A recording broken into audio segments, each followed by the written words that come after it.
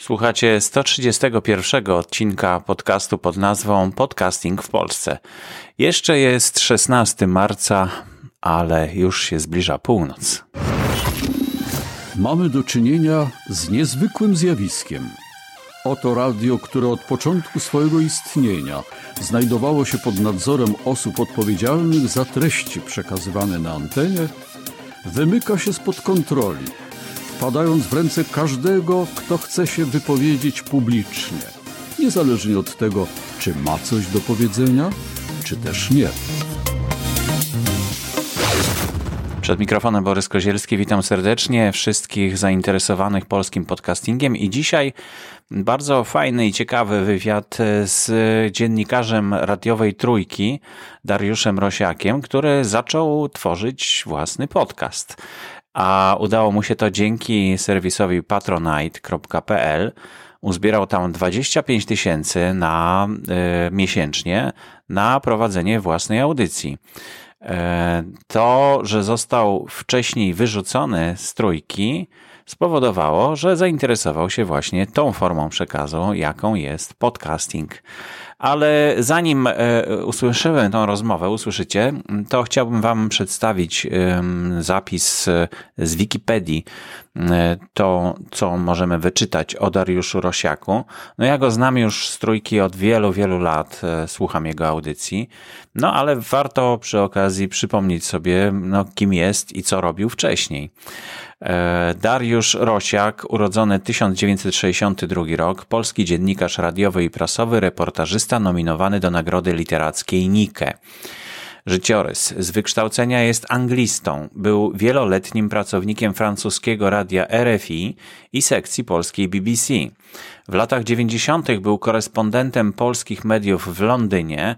Pisał m.in. w Życiu Warszawy, Życiu, Tygodniku Powszechnym. Jego pojedyncze teksty ukazywały się również w Polityce. W 2001 roku był zastępcą redaktora naczelnego tygodnika Newsweek Polska. W 2005 został pierwszym redaktorem naczelnym tygodnika Ozon. To ten sam tygodnik, który zapowiedział, że pod coś takiego powstało jak podcasting. Ale posłuchajcie rozmowy. Skąd został odwołany po niezadowalających wynikach sprzedaży? W ogóle cały ten tygodnik upadł, że tak powiem. Później pracował w zamkniętym projekcie Agory Nowy Dzień, gdzie miał stałą rubrykę na ostatniej stronie w każdy wtorek. Przez wiele lat był związany z Rzeczpospolitą, gdzie publikował w dodatku Plus Minus. Publikował również felietony w miesięczniku W Drodze, aktualnie prasowy Wolny Strzelec. Od 2006 roku do stycznia 2020 roku związany z Polskim Radiem. Prowadził magazyn Więcej Świata w radiowej Jedynce, Puls Świata w Dwójce oraz okazjonalnie Klub Trójki. Od 2007 roku prowadził w Trójce autorski przegląd najważniejszych wydarzeń politycznych, społecznych i kulturalnych w audycji Raport o stanie świata. W styczniu 2020 roku został zwolniony z pracy w Polskim Radiu. Wkrótce potem rozpoczął zbiórkę na produkcję audycji Raport o stanie świata w formie podcastu. I tutaj dopisałem do Wikipedii, to już jest widoczne, która zakończyła się sukcesem i odtąd prowadzi swój podcast pod nazwą Raport o stanie świata. W 2016 roku za książkę Ziarno i krew, Podróż śladami bliskowschodnich chrześcijan był nominowany do Nagrody Literackiej Nike oraz otrzymał nagrodę imienia Beaty Pawlak. Laureat Nagrody Polskiej Agencji Prasowej imienia Ryszarda Kapuścińskiego za reportaż o Kurdach. Jak widzicie, dziennikarz ze sporym dorobkiem. Bardzo cieszę się, że wchodzi w podcasting, ale nie tak, jeszcze mi się tak bardzo nie cieszył. Posłuchajcie tego wywiadu, bo naprawdę jest ciekawy i troszeczkę nam tutaj też sporo uwag pan redaktor przytacza. Dlatego zapraszam gorąco do wysłuchania tej rozmowy.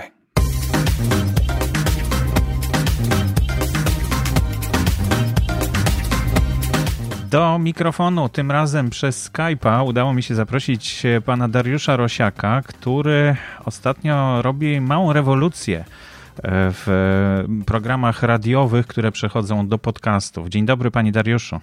Dzień dobry. Proszę mi powiedzieć, skąd taki pomysł, żeby przejść do podcastu? Trochę wiem, ale ja bym chciał to usłyszeć od pana. No to jest taki naturalny sposób nadawania, to znaczy mam pewien program, z którym chciałbym, żeby w dalszym ciągu funkcjonował, w dalszym ciągu był. Okazało się, że jest wystarczająca grupa ludzi, dla których ten program jest ważny i jest kanał, którym ten program można dystrybuować. To się wszystko złożyło i mamy w ten sposób raport o stanie świata jako podcast. No tak, ale to się samo nie złożyło właśnie i dlatego mam o to pytania, bo przede wszystkim gratuluję panu znakomitej akcji na patronite.pl. Zdobył pan wszystkie progi, wszystkie cele, które pan założył, osiągnął pan już właściwie. Także trzeba chyba nowe cele wyznaczyć już. Audycja, z tego wniosek, będzie funkcjonować, bo rozwiązał pan współpracę z Trójką i w tej chwili ta audycja zaczyna istnieć jako zupełnie niezależna audycja, tak? Tak to rozumiem. No tak. To jest audycja kompletnie niezależna od nikogo, jeśli chodzi o sprawy redakcyjne, natomiast jeśli chodzi o sprawy finansowe, no to jest zależna od już ponad 1000 patronów, producentów raportu, którzy wpłacają pieniądze po to, żeby on istniał. Z jedną tylko drobną poprawką, to nie ja rozwiązałem umowę z Trójką, tylko Trójka nie przedłużyła mnie umowy, czyli realnie rzecz biorąc rozwiązała umowę ze mną. No ale czy pan myślał już dużo wcześniej o tym, że taka sytuacja może nastąpić? No bo takie umowy to się podpisuje na czas określony, z tego co wiem, prawda? I to jakoś rzadko kto... Wie pan co, to jest historia, tak? Powiedzmy sobie w ten sposób. To ja nie chciałbym jakoś głęboko się zastanawiać nad tym, dlaczego Trójka mnie zwolniła, nie chciała, żebym pracował w Trójce i tak dalej.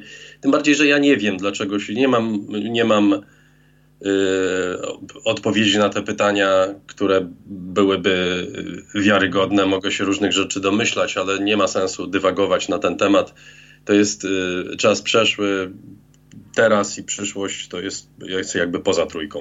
No ja rozumiem. Oczywiście nie o to chcę pytać, tylko chciałem zapytać, czy w związku z tym, że przewidywał pan możliwe, że taką sytuację, że nie będzie pan miał dalej pracy w radiu, powiedzmy, to dlatego zaczął pan myśleć o tym, jaka może być przyszłość. Czy pan o tym myślał, czy dopiero zaskoczyło to pana w momencie, kiedy taka sytuacja się pojawiła? To znaczy, sytuacja była zaskoczeniem, oczywiście. Miałem nadzieję, że się tak nie skończy, ale się skończyło. Musiałem się znaleźć w tych okolicznościach, jakie powstały.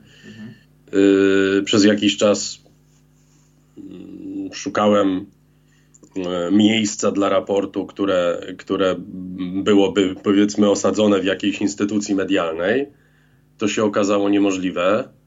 I pozostała mi, powiedziałbym, taka dosyć ryzykowna albo nieznana może bardziej niż ryzykowna przygoda, bo ja nie wiedziałem, jak to się skończy, nie wiedziałem, jak się powiedzie, czy się w ogóle powiedzie zbiórka na Patronite. Okazało się, że się powiodła i dlatego ta audycja może funkcjonować w takiej formie, w jakiej jest w tej chwili.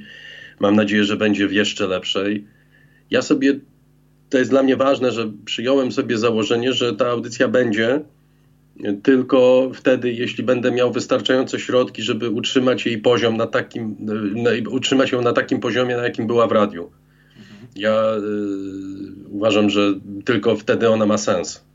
Nie będę robił tej audycji z komputera, nie będę robił tej audycji z kuchni, nie będę,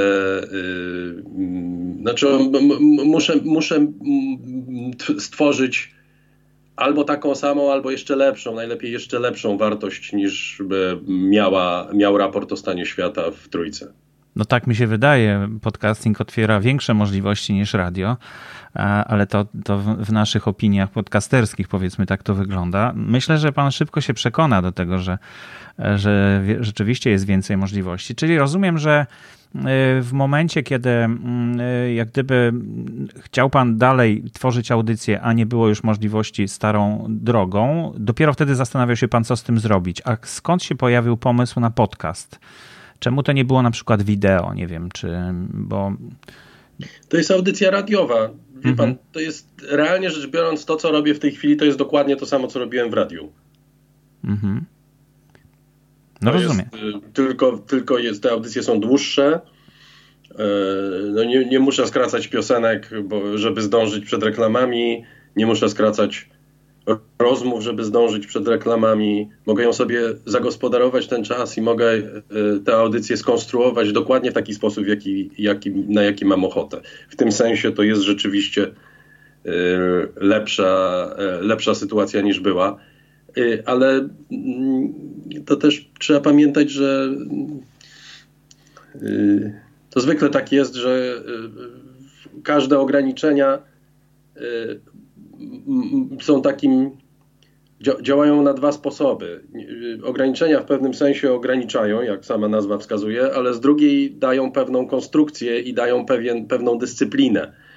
I ważne jest, żeby tej dyscypliny nie pozbyć się, kiedy te ograniczenia giną. Więc należy pamiętać o tym, żeby audycja musi być zwarta, musi mieć swój charakter i musi mieć swoją konstrukcję. Tak jak miała 50-minutowa, tak samo musi mieć, nie wiem, godzinna czy godzinę 20 trwająca. Czyli rozumiem, że jak gdyby zamienił pan tylko studia w tej chwili, tak? Bo w innym studiu pan nagrywa audycję. Realnie rzecz biorąc, to trochę na tym polega, tak. Natomiast pewnie techniczną obsługą umieszczania podcastu i przygotowania go zajmują się też, tak jak w radiu, inni ludzie, tak? To znaczy ludzie, którzy od strony technicznej się tym...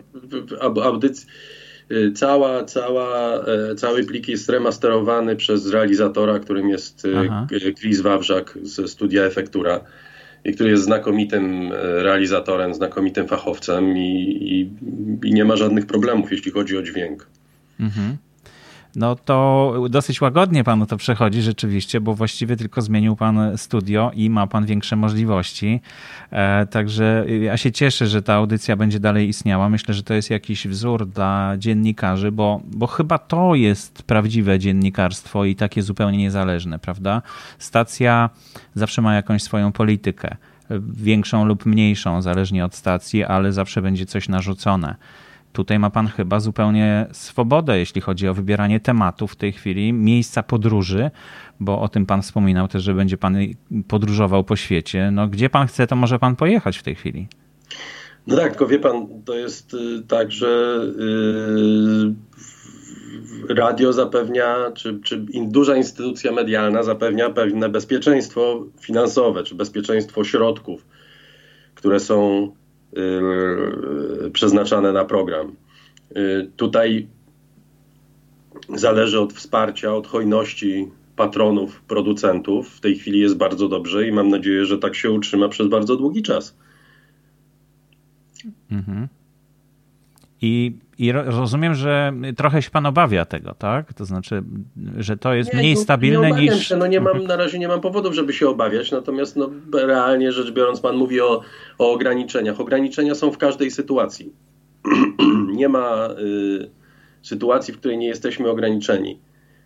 Media w Polsce funkcjonują tak, jak funkcjonują, ze względu na to, że dziennikarze są pod presją z dwóch powodów. Jeden to jest presja polityczna, która moim zdaniem trwała od zawsze, jeśli chodzi o media publiczne. Oczywiście w tej chwili przybrała ona dramatyczne rozmiary i to, co się dzieje w tej chwili w mediach, takiej skali ingerencji politycznej nie było nigdy.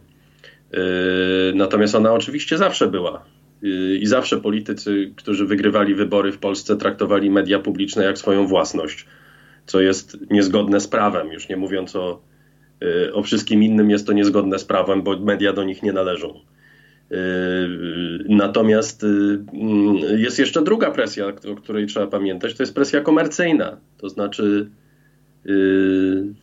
Oprócz tego dziennikarze są pod naciskiem, nie wiem, klikalności, oglądalności, słuchalności i tak dalej, i tak dalej. I to zmienia dziennikarstwo w bardzo silny sposób. To są banały, ale warto o nich przypominać, dlatego że nie ma takiej sytuacji, takiego miejsca, gdzie się tworzy dziennikarstwo bez presji, czy dziennikarstwo bez jakichś napięć, właśnie, czy to politycznych, czy komercyjnych. One wszędzie są. No ale tutaj chyba będzie pan miał rzeczywiście, jeszcze chyba pan sobie nie za bardzo zdaje z tego sprawę, że 1300 osób, które finansują pana audycję, to nie jest jedna osoba, która decyduje o tym, czy będzie pana audycja, prawda? Także to się może zmieniać. Nikt nie decyduje o tym, czy będzie moja audycja, o tym, czy będzie moja audycja, decyduję ja. No właśnie. To są ludzie, patroni, producenci, to są ludzie, którzy ją wspierają i którzy obdarzają mnie zaufaniem i sprawiają, że biorę na siebie pewne zobowiązanie również wobec patronów, którzy za nią płacą. Tak jest. No i właśnie o tym chciałem też zapytać, o to chciałem się pana zapytać, bo podcasterzy też próbują budować społeczność oczywiście wokół swoich audycji. Oczywiście jest to młodszy rynek i tak podglądając troszeczkę, jak to się robi w radiu, no nie każdy buduje społeczność wokół własnej audycji, wokół tego, co robi w radiu. Pan już to chyba robił od dawna, prawda? To znaczy od początku, jak tylko Facebook zaczął istnieć, to fanpage audycji się pojawił na Facebooku. Tak, tylko przez jakiś czas ten fanpage nie był prowadzony przeze mnie. Ja w ogóle, wie pan, do bardzo niedawna nie miałem swojego konta pod swoim nazwiskiem. Także nie byłem od któregoś momentu współadministratorem, a potem w zasadzie sam prowadziłem ten fanpage, ale ja nie byłem jakimś facebookowym amatorem i człowiekiem, który tam spędza jakoś ogromną ilość czasu. Także to się tak naprawdę rozwinęło dopiero wtedy, kiedy zostałem wyrzucony z radia. Czyli dopiero na początku tego roku, tak? To było na początku tego roku, tak. No i proszę mi powiedzieć, jak to wyglądało w momencie, kiedy wpadł do panu pomysł do głowy, żeby robić własną audycję poza radiem, no to odbyło się jeszcze spotkanie, tak? Takie ze słuchaczami, których pan zaprosił właśnie dzięki temu profilowi na Facebooku chyba, tak? No nie, to była po prostu, to było specjalne wydanie raportu o stanie świata, które miało miejsce w Muzeum Powstania Warszawskiego na początku lutego, chyba 6 lutego to było. Przyszło bardzo dużo ludzi i to był taki i sporo ludzi też oglądało to w czasie rzeczywistym. Chyba ponad 10 czy tam 12 tysięcy ludzi to potem obejrzało na YouTubie. I to było taki bardzo wyraźny sygnał, że jest spore zainteresowanie i spore zapotrzebowanie na ten program. I rozważając, ja byłem wtedy w trakcie rozmów z różnymi mediami na temat tego, czy ktokolwiek byłby zainteresowany przejęciem raportu o stanie świata. Moim w zasadzie jedynym warunkiem, poza tym, że warunkiem było to, że przy tej okazji dobrze by było, żebym mógł się utrzymać przy życiu, ale poza tym to był warunek taki, że ta audycja ma nie być zmieniana. To znaczy ona ma być taka, jaka była w radiu. Ewentualnie możemy mówić o pewnych modyfikacjach, ale nieznaczących dla jej treści, a zwłaszcza do doboru tematów czy gości. I jakoś to słabo szło, więc postanowiłem rozpocząć zbiórkę na Patronite. Ale ci ludzie nie dowiedzieli się przecież z pana audycji, że to spotkanie jest, bo chyba takiej możliwości pan nie miał, żeby w radiu... Nie, to było robione wspólnie z Instytutem Wolności i Instytut Wolności promował to oraz ja promowałem na tym koncie raportu o stanie świata. I okazało się, że to zagrało. No tak, gratuluję jeszcze raz w takim razie. Bardzo dziękuję, że podzielił się pan z nami tą historią. Ja tylko chciałem przypomnieć, że z podcastem spotkał się pan już dosyć dawno temu chyba, prawda? Kiedy pan pierwszy raz usłyszał słowo podcast? Nie wiem, nie pamiętam, wie pan, nie... Ja przyznam szczerze, że ja nie jestem specjalnym ani znawcą podcastów, ani amatorem podcastów. Mnie się wydaje, nie chcę brzmieć jakoś, wie pan, w sposób taki, który będzie niemiły albo pouczający ludzi. Natomiast w tej polskiej przestrzeni podcastowej jest bardzo wiele średnich podcastów, tak bym to ujął najdelikatniej. To znaczy osób, które niewiele mają do powiedzenia i nie bardzo umieją mówić. Natomiast mają potrzebę mówienia. Ale tak jest ze wszystkimi mediami społecznościowymi i tutaj podcasty nie są niczym innym. Natomiast jest oczywiście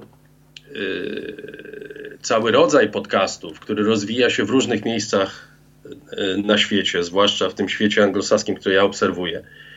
Takie jak podcasty, które mieszczą się w tym strumieniu storytelling, które są po prostu dziełami sztuki, które gdzieś mieszczą się na poziomie sztuki reportersko-radiowo-dokumentacyjnej.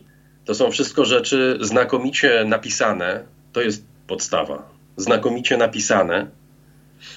To są rzeczy świetnie opowiedziane i znakomicie udźwiękowione. I w tym sensie wydaje mi się, że rzeczywiście to jest taki rodzaj medium, który ma przed sobą ogromną przyszłość i ogromne możliwości. Ja wie pan, ja nie bardzo znam zasady, jak się robi podcast i czym on tak naprawdę jest. Ja robię swoją rzecz i okazuje się, że jest zapotrzebowanie na nią. I to mnie bardzo cieszy.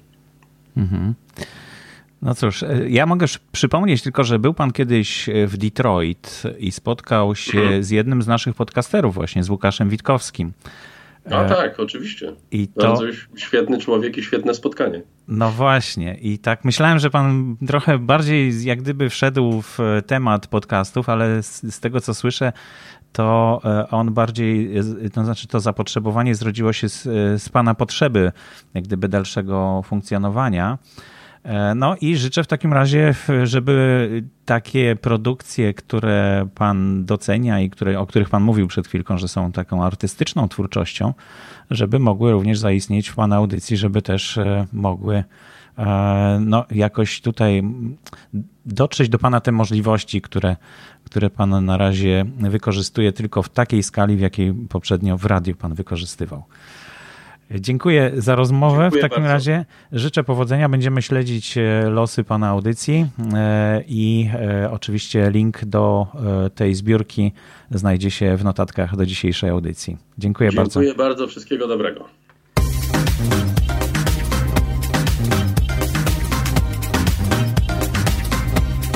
I to już wszystko w dzisiejszej audycji. Dziękuję bardzo za uwagę. Ja nazywam się Borys Kozielski. Zapraszam również do słuchania innej mojej audycji pod nazwą Nauka XXI wieku.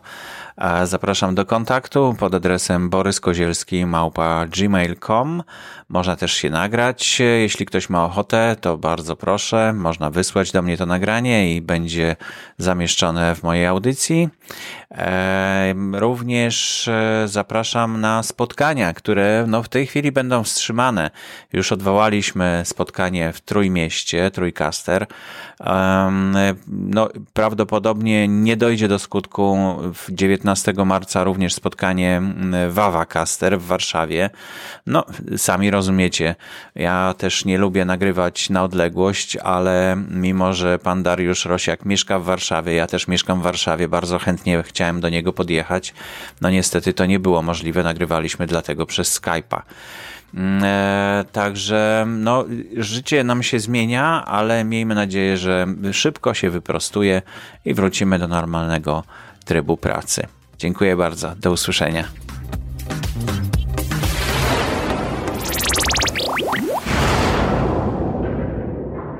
Audycję sponsoruje Fundacja Otwórz się, która wspiera rozwój podcastingu w Polsce.